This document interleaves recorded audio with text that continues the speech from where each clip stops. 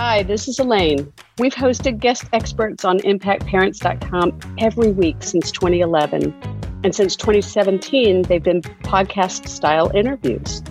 Now we're dipping into those archives to share these fascinating conversations with leading world experts on the Parenting with Impact podcast. Welcome to the Parenting with Impact podcast with your hosts Elaine Taylor-Klaus and Diane Dempster, co-creators of ImpactParents.com, an online community, award-winning blog, and service organization helping parents all over the world to raise complex kids become capable, independent adults. Elaine and Diane are certified coaches with personal experience raising children with challenges such as ADHD, anxiety, and more, and extensive experience in guiding parents to raise their complex kids with confidence and calm.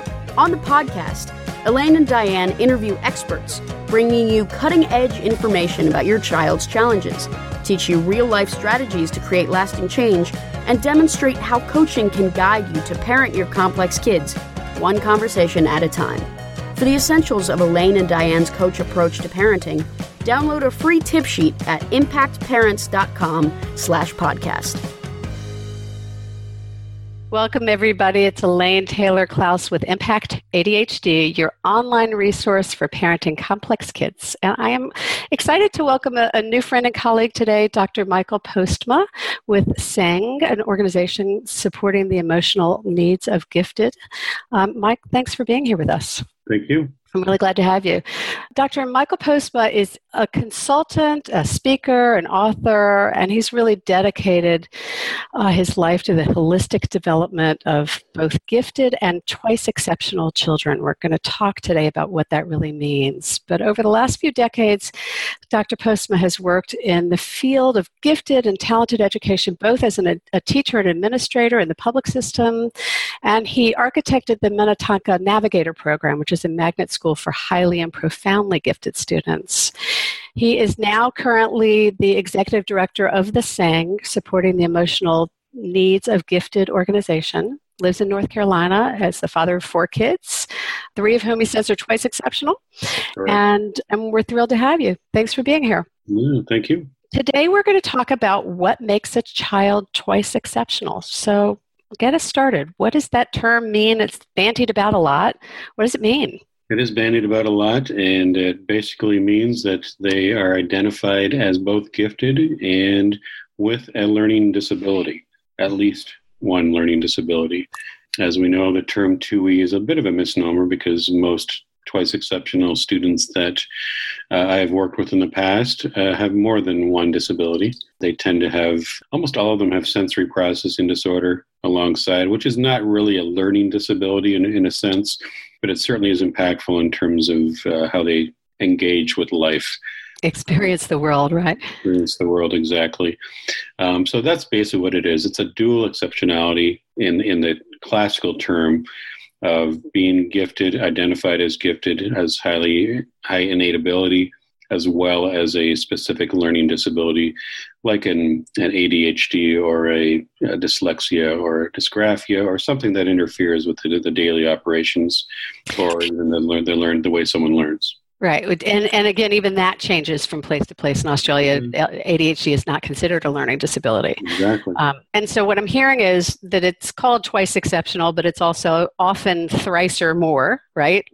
There are often a lot of exceptionalities. Mm-hmm. So let's break it down a little bit. Tell us, what is gifted? How do you know if a child is gifted? Isn't that the question? I mean, seriously, this is something that's been debated for decades. And in essence, gifted, there's so many terms out there that I don't think everyone really actually knows. I know a group, the Columbus group came up with a definition, and it really is a combination of high innate ability, meaning the potential to be able to complexly solve problems, to think, to bring in information, to manipulate information. It's all those different things. In the classical sense, it's 2 standard deviations above the norm on an IQ scale, which is 130. But again, we know that IQ... Wait, I didn't understand. You said an IQ scale, something 130. So... Yeah, it's 2 standard deviations from the norm. So 100 being the norm and 130 is Every standard deviation is 15 points, so 2 standard deviations is 130.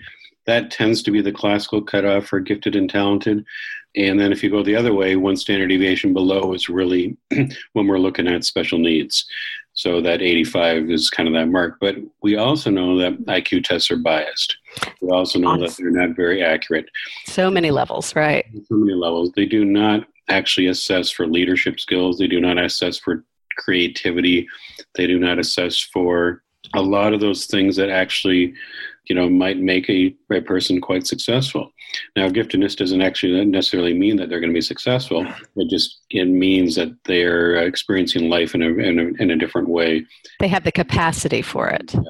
Exactly. Well, and the other thing I'm hearing is that if they have these other disabilities, the learning disabilities, ADHD, executive function challenges, that can interfere with the test's ability to really gauge. Exactly. And that's the other thing that we worry about is the higher I see the kids in terms of giftedness, if we use that as a term, the more difficulties I have them working and dealing with life in general.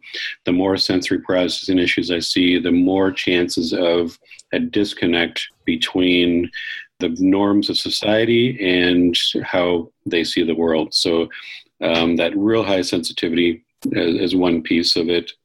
That real way, the way they look at the world is very different. They look at it with a much more empathetic, they look for it from a justice perspective, just a real high sense of what's going on around them. And it doesn't always match with the society as a norm and the expectations of societal norms. And therefore, we usually see a disconnect with those kids. So one of the things I hear from parents a lot is, parents they're struggling with this notion that my kid is so bright, but, right? And they don't yet have maybe an understanding that their kid is gifted, or maybe the kid hasn't tested gifted because they have all these other complex issues or for whatever reason. Is there a distinction to be made? Is it important to make a distinction about, whether the kid whether the kid is gifted, or like, what would you say here? We never put a label on our kids. And so for our children, we never even assessed them for our gifted programming or any of that stuff. And part of it was because they were twice exceptional and generally wouldn't have qualified anyways because of, certain lacks of achievement, the sensory processing piece which for 2 of them, they couldn't even get into schools, very often. Attendance was always an issue. Mm-hmm. So in that sense, it's really difficult to really ascertain exactly what a child needs unless you really, really know that child inside and out. Mm-hmm. And honestly, most programs in the United States, most gifted programs really are based on achievement. They're based on the ability to achieve. And most assessments done by gifted programming are achievement-based assessments. Which relies on a certain amount of executive function. Exactly. And it relies on a knowledge base as well that, so it's a very different world when you're testing for achievement than you're testing for giftedness. They're 2 very different things. I'm not saying that gifted kids aren't achievers. Many of them are. But what we find is the higher they are in terms of their ability or their innate ability, the more issues we are seeing. And part of it, as you mentioned, is part of that brain function, that brain development piece that is atypical in gifted and highly gifted and twice exceptional. I think the other note I wanted to mention is that most twice exceptional kids that I work with really are highly gifted kids.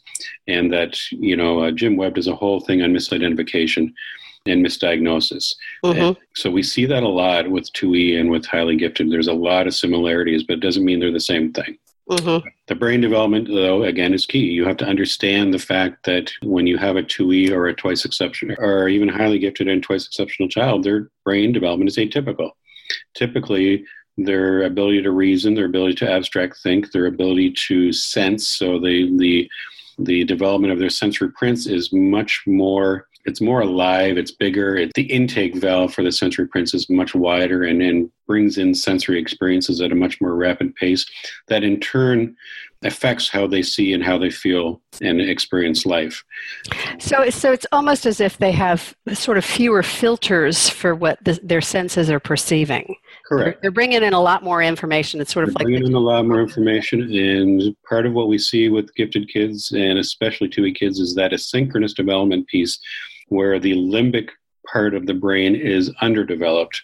So you basically what you have is a child with hyper brain, hyper body, able to deal and bring in information at a very rapid pace, but feeling and sensing so much deeper and so much more. How should I put it? Like they just feel things much more intensely. Mm-hmm. Absolutely. And then with the lack of the limbic development is key to success for all individuals. Limbic development is actually language development. It is actually executive functioning. It is the ability to coordinate and tie one's shoes, to organize things. All those pieces that are really essential to success for a student and for an adult later in life are really lacking in gifted and especially twice exceptional kids. But I want to clarify here, because you're saying lacking, and really what we're mostly talking about is lagging. Lagging. There's right. That there's a developmental delay. It's a developmental delay. It's not that they won't catch up most of the way. In some ways, maybe not. But for the most part, they will catch up there, but they're doing it at a different developmental process. And to be honest, the brain research is tough, because the brain research is, you can't quantitatively say, every gifted child is this, because we just don't know that. Right. The brain research and the brain studies that are coming out of GRO, which is Gifted Research and Outreach Association in California, Beth Housecamp's exclusively a neurobiologist that studied TUI brains exclusively. All that research is limited in scope. So we can't definitively say that every single child that you encounter is going to be this. However, when the research really starts reflecting what we've seen in 20, 30, 40 years of practice, then you have to pay attention. And from what we are seeing, that limbic delay is significant. Mm-hmm. And quite honestly, I don't actually believe that actually fully catches up. I believe that most gifted and TUI kids, especially, again, highly gifted and TUI, there's very many connections, but I think they develop coping mechanisms. Right. So there's compensatory skills that are developed to be able to cope with it, but that doesn't change that there's always this tendency to experience a little bit more of the world. Exactly. And so what some of the research is telling us is that the gifted brain is actually atypical, and that it's bigger than the average brain. It has more white matter, which is more connective tissue. It's sending ideas and messages at a more rapid pace. And so it's storing more information, but it's also deeply imprinting sensory prints, both positively and negatively, which really impacts how a child develops and how a child experiences life. Then you add to that the limbic delay, the language to be able to talk about what they're feeling, the ability to be able to navigate, to executively function around the gift and the deficit. You're dealing with a very complex being. Mm-hmm. So your work is around supporting the emotional needs. So Correct. And you're talking about the limbic system, which is really where our emotions are housed. Mm-hmm. So why the focus on emotion? Well, and let's back up. I'm not sure the limbic system is where they're housed, but it's the regulatory part that... All right, fair.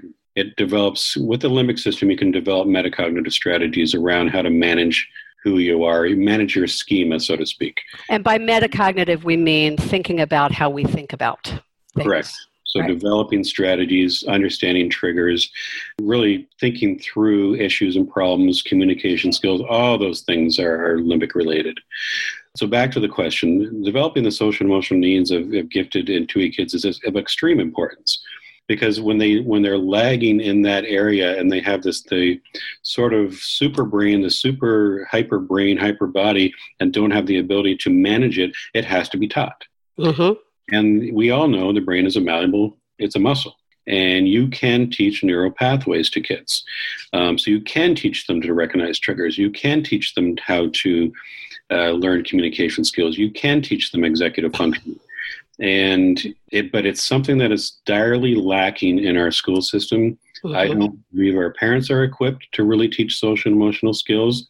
We do not have standards in place that really tell us and then specific lessons that work on things like, organization or delayed gratification or all those different essential pieces that you need to be successful in life. Resilience. That is where SENG is trying to fill the gap, is to really help parents, help schools, help organizations even, to really develop a system of how to support the social and emotional element in the gifted and also the twice exceptional person. And that's the child, that's the young adult, that's even the adult that is still struggling. We have a lot of 2 adults that really struggle. Great. That's such important work, and that's so much why we're so happy to have you on Impact ADHD, because all of our work is about that issue of recognizing the whole person and looking in terms of improving communication skills and styles and all of that. So I want to pause for a minute and let people find out more about how to find out more about you and your organization. Where can they find you? Well, they can find us on the web, like everyone else. SENGifted.org. It's SENG, SENGIFTED.org, 1G in there. So folks tend to try to go, And again, that stands for Supporting the Emotional Needs of Gifted. Correct. SENGifted.org. We are a nonprofit organization that is dedicated to that. And by chance, our upcoming annual conference is happening very quickly here. You have an annual conference every year, correct? We do. In the summer? We do, and we also have we've started saying regional conferences. These are just one-day events. Great. The big one is the San Diego, July 19th through 22. We have that great lineup. I think we have over 100 sessions going. Great speakers, great talent, and it really is that kumbaya conference for parents. We see tears and smiles every year because parents finally find their tribe, so to speak, and really it's a huge event. So for parents who are looking for more information, they can go to SENGifted.org. And, right. And when they're hearing this at any point in the future, if they're looking for something great to do in the summer, they can look to find when the national conference is going on or throughout the year when you have regional conferences. Yeah, and it's good to know that this is the one conference that really is more dedicated to parents. Mm-hmm. Most educational conferences or conferences within Gifted are really dedicated towards teachers and education. And we have probably 60 to almost 70% of our populace at the conference are parents. So that's really our aim, is to accommodate those folks. Great. So we have a couple more minutes here. Anything else that we haven't touched on? We've talked a little bit about sensory processing. We've talked about emotional development, about building the brain as a muscle. You and I have talked previously about the notion that sort of these are kids for whom grit and achievement are not necessarily, it's not enough for them to just push through. They have to be taught. Correct. And grit is a really popular term these days in the world of education. That idea that you just push through it. But grit really is attached to achievement. And sometimes when you have a disability or you're highly gifted and highly sensitive and are struggling, grit isn't enough. It just isn't enough. You can't tell a kid to just push through it. I'm sorry, that's an insult to a child that's struggling with dual exceptionalities. Well, especially because the truth is their effort they're putting out is so much more significant than so many people realize. Yeah. They are trying. Well, they are. And I one thing that most folks don't quite understand, especially with 2E kids, is the fatigue factor.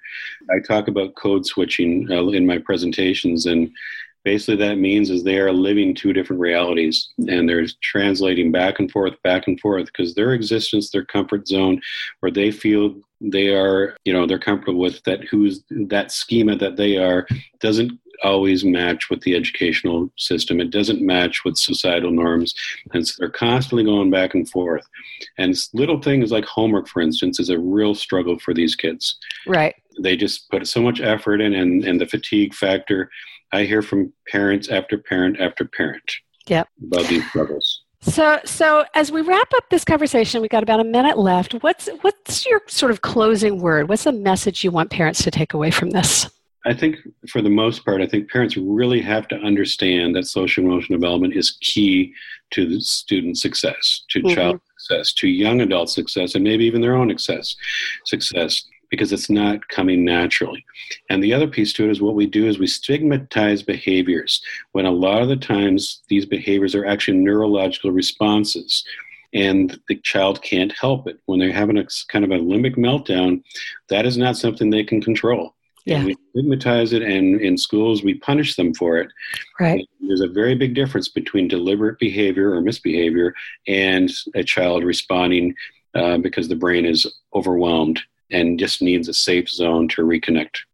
The language we use to talk about that is naughty versus neurological. And there's a lot of resources on the website. People can find out about that. Mm-hmm. Yep. So I think that's a great place to stop. And I want to thank you again for your time and for the amazing work you're doing in the world and for your time sharing it with our community. Our guest has been Dr. Michael Postma.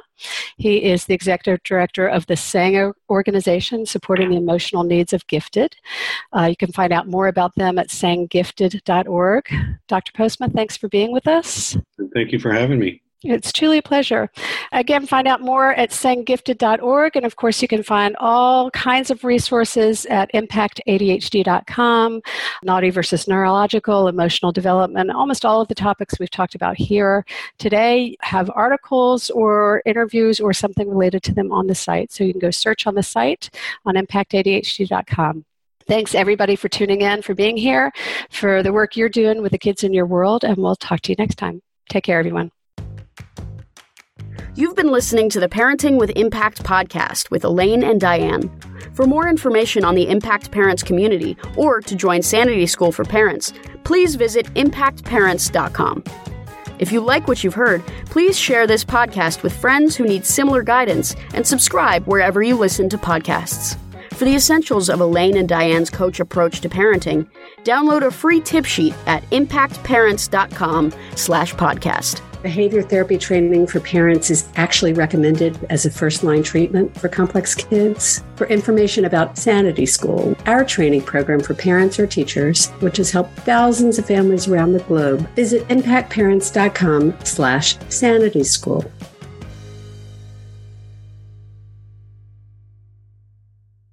This podcast is a part of the C-Suite Radio Network. For more top business podcasts, visit c-suiteradio.com.